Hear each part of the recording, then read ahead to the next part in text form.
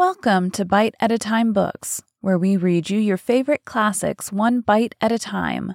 My name is Bree Carlisle, and I love to read and wanted to share my passion with listeners like you. Today we will be continuing The Picture of Dorian Gray by Oscar Wilde. Chapter 18. The next day he did not leave the house, and indeed spent most of the time in his own room, sick with a wild terror of dying, and yet indifferent to life itself. The consciousness of being hunted, snared, tracked down, had begun to dominate him. If the tapestry did but tremble in the wind, he shook. The dead leaves that were blown against the leaded panes seemed to him like his own wasted resolutions and wild regrets. When he closed his eyes, he saw again the sailor's face peering through the mist-stained glass, and horror seemed once more to lay its hand upon his heart. But perhaps it had been only his fancy that had called vengeance out of the night and set the hideous shapes of punishment before him. Actual life was chaos, but there was something terribly logical in the imagination. It was the imagination that set remorse to dog the feet of sin. It was the imagination that made each crime bear its misshapen brood. In the common world of fact, the wicked were not punished, nor the good rewarded. Success was given to the strong. Failure thrust upon the weak, that was all. Besides, had any stranger been prowling round the house, he would have been seen by the servants or the keepers. Had any footmarks been found on the flower beds, the gardeners would have reported it. Yes, it had been merely fancy. Sybil Vane's brother had not come back to kill him. He had sailed away in his ship to founder in some winter's sea. From him, at any rate, he was safe. Why, the man did not know who he was. Could not know who he was. The mask of youth had saved him. And yet, if it had been merely an illusion, how terrible it was to think that conscience could raise such fearful phantoms and give them visible form and make them move before one.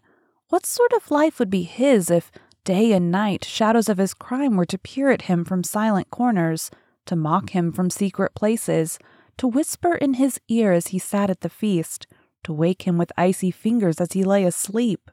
As the thought crept through his brain, he grew pale with terror, and the air seemed to him to have become suddenly colder. Oh, in what a wild hour of madness he had killed his friend! How ghastly the mere memory of the scene! He saw it all again.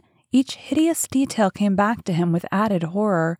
Out of the black cave of time, terrible and swathed in scarlet, rose the image of his sin. When Lord Henry came back in at 6 o'clock, he found him crying as one whose heart will break. It was not till the third day that he ventured to go out. There was something in the clear, pine-scented air of that winter morning that seemed to bring back his joyousness and his ardor for life, but it was not merely the physical conditions of environment that had caused the change. His own nature had revolted against the excess of anguish that had sought to maim and mar the perfection of its calm. With subtle and finely wrought temperaments, it is always so. Their strong passions must either bruise or bend. They either slay the man or themselves die. Shallow sorrows and shallow loves live on.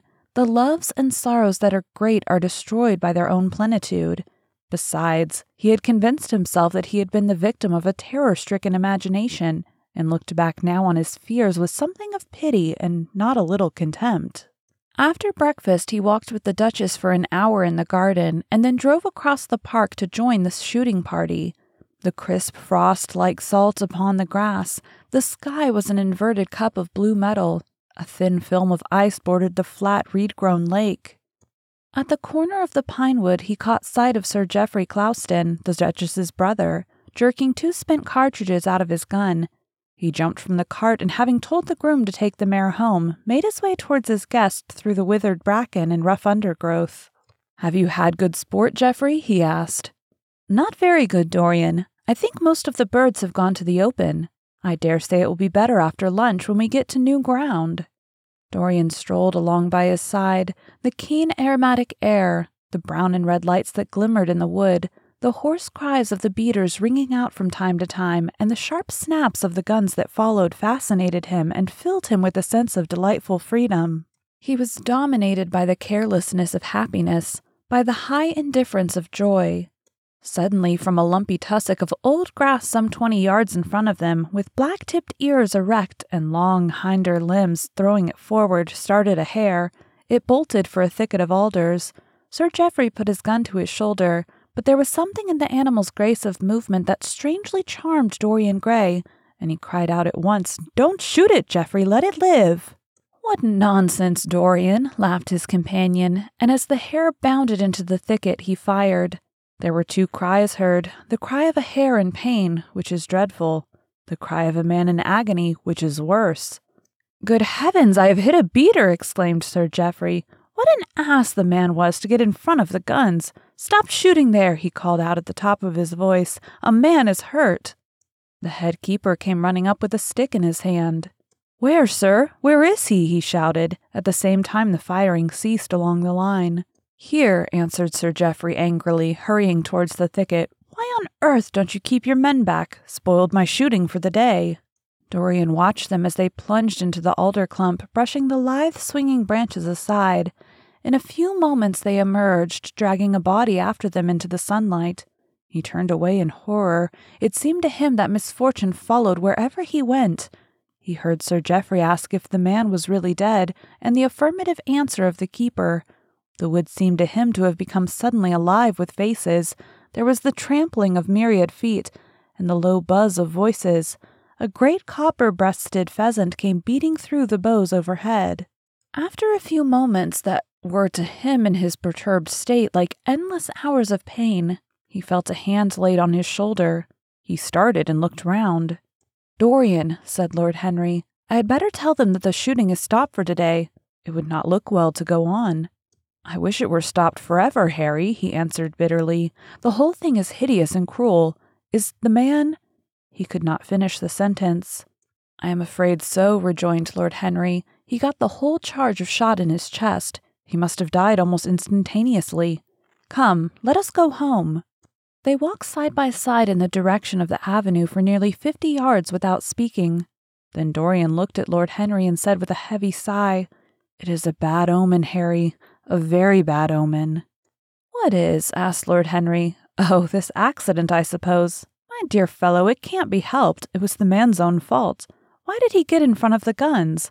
Besides, it is nothing to us. It is rather awkward for Geoffrey, of course. It does not do to pepper beaters. It makes people think that one is a wild shot, and Geoffrey is not. He shoots very straight, but there is no use talking about the matter." Dorian shook his head. "It is a bad omen, Harry. I feel as if something horrible were going to happen to some of us. To myself, perhaps," he added, passing his hand over his eyes with a gesture of pain.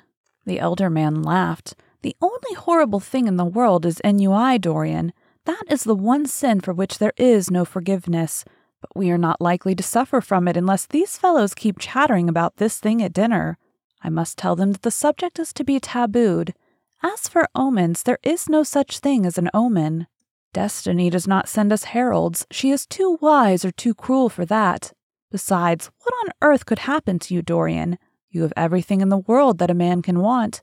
There is no one who would not be delighted to change places with you." "There is no one with whom I would not change places, Harry. Don't laugh like that. I'm telling you the truth. The wretched peasant who has just died is better off than I am. I have no terror of death. It is the coming of death that terrifies me. Its monstrous wings seem to wheel in the leaden air around me. Good heavens, don't you see a man moving behind the trees there, watching me, waiting for me?" Lord Henry looked in the direction in which the trembling glove hand was pointing. "Yes," he said, smiling, "I see the gardener waiting for you. I suppose he wants to ask you what flowers you wish to have on the table tonight. How absurdly nervous you are, my dear fellow. You must come and see my doctor when we get back to town." Dorian heaved a sigh of relief as he saw the gardener approaching. The man touched his hat, glanced for a moment at Lord Henry in a hesitating manner, and then produced a letter, which he handed to his master. "Her Grace told me to wait for an answer," he murmured. Dorian put the letter into his pocket. "Tell her Grace that I am coming in," he said coldly. The man turned round and went rapidly in the direction of the house. "How fond women are of doing dangerous things," laughed Lord Henry. "It is one of the qualities in them that I admire most. A woman will flirt with anybody in the world as long as other people are looking on." "How fond you are of saying dangerous things, Harry. In the present instance, you are quite astray. I like the Duchess very much, but I don't love her.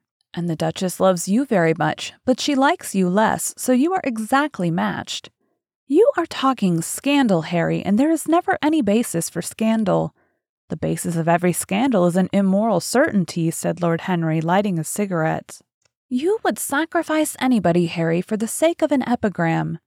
The world goes to the altar of its own accord, was the answer. I wish I could love, cried Dorian Gray with a deep note of pathos in his voice, but I seem to have lost the passion and forgotten the desire. I am too much concentrated on myself. My own personality has become a burden to me. I want to escape, to go away, to forget. It was silly of me to come down here at all. I think I shall send a wire to Harvey to have the yacht got ready. On a yacht one is safe. Safe from what, Dorian? You are in some trouble. Why not tell me what it is? You know I would help you. I can't tell you, Harry, he answered sadly, and I dare say it is only a fancy of mine. This unfortunate accident has upset me. I have a horrible presentiment that something of the kind may happen to me. What nonsense! I hope it is, but I can't help feeling it. Ah, here's the Duchess looking like Artemis in a tailor-made gown. You see we have come back, Duchess. I have heard all about it, Mr. Gray, she answered. Poor Geoffrey is terribly upset, and it seems that you asked him not to shoot the hare. How curious! Yes, it was very curious. I don't know what made me say it. Some whim, I suppose. It looked the loveliest of little live things, but I'm sorry they told you about the man. It is a hideous subject. It is an annoying subject, broke in Lord Henry. It has no psychological value at all. Now, if Geoffrey had done the thing on purpose, how interesting he would be. I should like to know someone who had committed a real murder. How horrid of you, Harry, cried the Duchess. Isn't it, Mr. Gray? Harry, Mr. Gray is ill again. He's going to faint. Dorian drew himself up with an effort and smiled. It is nothing, Duchess, he murmured. My nerves are dreadfully out of order, that is all. I am afraid I walked too far this morning. I didn't hear what Harry said. Was it very bad? You must tell me some other time. I think I must go and lie down. You will excuse me, won't you? They had reached the great flight of steps that led from the conservatory onto the terrace. As the glass door closed behind Dorian, Lord Henry turned and looked at the Duchess with his slumberous eyes. Are you very much in love with him? He asked. She did not answer for some time, but stood gazing at the landscape. I wish I knew, she said at last. He shook his head. Knowledge would be fatal. It is the uncertainty that charms one. A mist makes things wonderful. One may lose one's way. All ways end at some point, my dear Gladys. What is that? Disillusion. It was my debut in life, she sighed. It came to you crowned.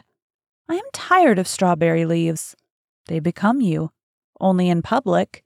You would miss them, said Lord Henry. I will not part with a petal. Monmouth has years. Old age is dull of hearing. Has he never been jealous? I wish he had been. He glanced about as if in search of something. What are you looking for? She inquired. The button from your foil, he answered. You have dropped it. She laughed. I still have the mask. It makes your eyes lovelier, was his reply. She laughed again. Her teeth showed like white seeds in a scarlet fruit. Upstairs in his own room, Dorian Gray was lying on a sofa with terror in every tingling fiber of his body. Life had suddenly become too hideous a burden for him to bear. The dreadful death of the unlucky beater, shot in the thicket like a wild animal, had seemed to him to prefigure death for himself also. He had nearly swooned at what Lord Henry had said in a chance mood of cynical jesting. At 5 o'clock he rang his bell for his servant and gave him orders to pack his things for the night express to town, and to have the brougham at the door by 8:30. He was determined not to sleep another night at Selby Royal. It was an ill-omened place. Death walked there in the sunlight. The grass of the forest had been spotted with blood. Then he wrote a note to Lord Henry, telling him that he was going up to town to consult his doctor and asking him to entertain his guests in his absence. As he was putting it into the envelope, a knock came to the door, and his valet informed him that the head keeper wished to see him. He frowned and bit his lip. "Send him in," he muttered after some moments' hesitation. As soon as the man entered, Dorian pulled his checkbook out of a drawer and spread it out before him. "I suppose you have come about the unfortunate accident of this morning, Thornton?" he said, taking up a pen. "Yes, sir," answered the gamekeeper. "Was the poor fellow married?" "Had he any people dependent on him?" asked Dorian, looking bored. "If so, I should not like them to be left in want, and will send them any sum of money you may think necessary." "We don't know who he is, sir. That is what I took the liberty of coming to you about." "Don't know who he is?" said Dorian listlessly. "What do you mean? Wasn't he one of your men?" "No, sir. Never saw him before. Seems like a sailor, sir." The pen dropped from Dorian Gray's hand, and he felt as if his heart had suddenly stopped beating. "A sailor?" he cried out. "Did you say a sailor?" "Yes, sir. He looks as if he had been a sort of sailor, tattooed on both arms and that kind of thing." "Was there anything found on him?" said Dorian, leaning forward and looking at the man with startled eyes. "Anything that would tell his name?" "Some money, sir. Not much, and a six-shooter. There was no name of any kind. A decent-looking man, sir, but rough-like. A sort of sailor, we think." Dorian started to his feet. A terrible hope fluttered past him. He clutched at it madly. "Where is the body?" he exclaimed. "Quick! I must see it at once." "It is in an empty stable in the home farm, sir. The folk don't like to have that sort of thing in their houses. They say a corpse brings bad luck." "The home farm? Go there at once and meet me. Tell one of the grooms to bring my horse round. No, never mind. I'll go to the stables myself. It will save time."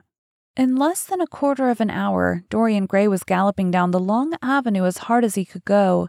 The trees seemed to sweep past him in special procession, and wild shadows to fling themselves across his path. Once the mare swerved at a white gate-post and nearly threw him. He lashed her across the neck with his crop. She cleft the dusky air like an arrow. The stones flew from her hooves. At last he reached the home farm. 2 men were loitering in the yard. He leapt from the saddle and threw the reins to one of them. In the furthest stable a light was glimmering. Something seemed to tell him that the body was there, and he hurried to the door and put his hand upon the latch. There he paused for a moment, feeling that he was on the brink of a discovery that would either make or mar his life. Then he thrust the door open and entered. On a heap of sacking in the far corner was lying the dead body of a man, dressed in a coarse shirt and a pair of blue trousers. A spotted handkerchief had been placed over the face. A coarse candle stuck in a bottle sputtered beside it. Dorian Gray shuddered. He felt that his could not be the hand to take the handkerchief away, and called out to one of the farm servants to come to him. "Take that thing off the face. I wish to see it," he said, clutching at the doorpost for support. When the farm servant had done so, he stepped forward. A cry of joy broke from his lips. The man who had been shot in the thicket was James Vane.